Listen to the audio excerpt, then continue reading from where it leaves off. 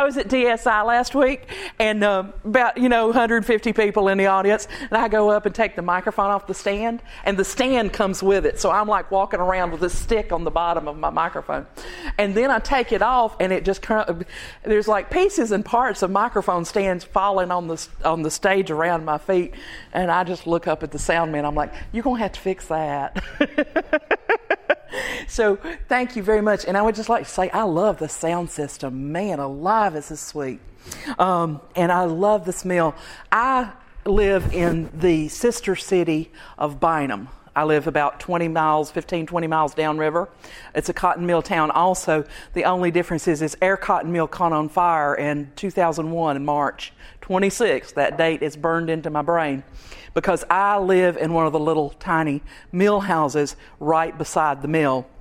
It was a Saturday night, and I woke up, and somebody was I was reading email, and I woke up when somebody was banging on my front door about 9:30 that night, hollering, the mill's on fire, the mill's on fire. And I turned around, I was sitting, looking away from the door, turned around and looked, and it was like there was a giant movie Klieg light outside on my porch. You could see the glow through the curtains. And one of the scariest moments of my life, walked out the door, a tiny little mill house made out of heart pine. It, could be really good kindling if the spark caught it in the right spot. And there is literally a 5-story flame in front of my face. And me and my neighbors, we moved our cars because we were afraid the tires were going to melt because it was so hot. It was a cold, wet, rainy night. And it was about 85 degrees standing 150 feet away from it. The longest 15 minutes of my life was standing out there on the street waiting for the fire trucks to come. It's a volunteer fire department about maybe 5 or 6 miles away. Took them about 15 minutes to get there. And then, of course, they were calling in all of the, it was a mill building this size. They were calling in all the fire departments from Burlington, Saxapahaw, Durham, Chapel Hill, Raleigh. They had about 7 fire companies there. And it burned from Saturday night until Thursday night when it rained finally and put it out. And I remember getting the quilts. It's like when you walk in your house and you're thinking, this can go up any second. What do you grab? And I grabbed the photo albums and the quilts that my aunts and my mom and my great aunts and my grandmother had made, and the cats, and put them all in the front seat of the pickup truck because I drive a pickup truck. I don't drive a car. And so that pickup truck was pretty full. And then I had a little corgi dog, but she was terrified of things like lightning and thunder and fireworks, and she was hiding in the bathroom under the toilet, and for love or money I couldn't get her out. And I couldn't take my car up the hill with the cats and the quilts until I got the dog out. And here comes my neighbor that dog sits for me. When she's like the dog whisperer of Bynum, and she comes down the hill in her pajamas, running down the hill at 10 o'clock at night in her pajamas and her bedroom slippers going, "Oh my God, the mill's on fire." And I just grabbed hold of her and looked 2 inches away from her face, and I said, "Rebecca, ladies in the bathroom under the toilet, you've got to get her out for me."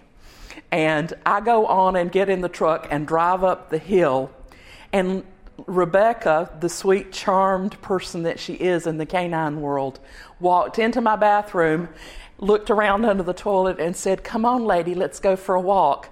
And the corgi came out prissing, going, "Oh, Aunt Rebecca's here. We're ready to go for a walk now." Rebecca put the leash on her, walked her out the door, and took her up the hill where I was parked with the cats.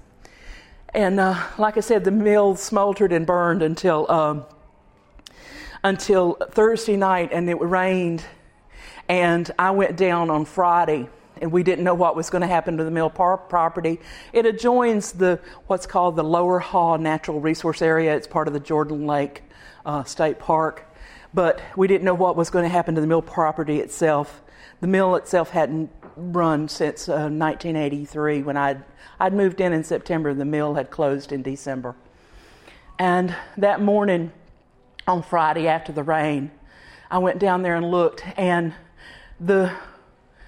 From the mill to the river was black, was sooty. It looked like something out of the Smokey the Bear commercial. There was not a tree standing that wasn't a piece of charcoal.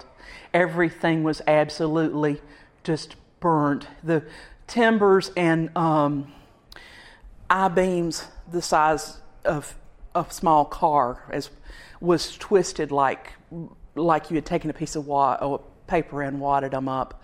There was like a couple of brick walls left that were like halfway broken, had broken over in half. Just basic total destruction. And in the midst of that, there's these mud puddles where the water from the rain and where the fire trucks had put so much water into the mill property.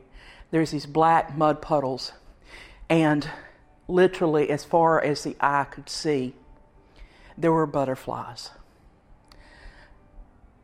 It could have been 500 butterflies. I had taken pictures of the mill, the fire as it actually happened, the twisted timbers and the twisted I-beams, and the destruction after on that Friday morning. And when I came around the back wall and saw the field of black mud puddles with the butterflies, I was out of film. So that picture is living in my mind. And that's not a story that I have ever told to anyone in public.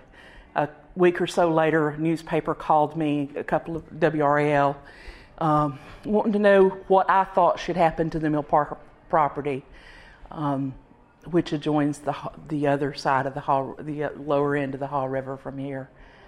And I said, I don't know. I said, but I think God's got something special in mind for it.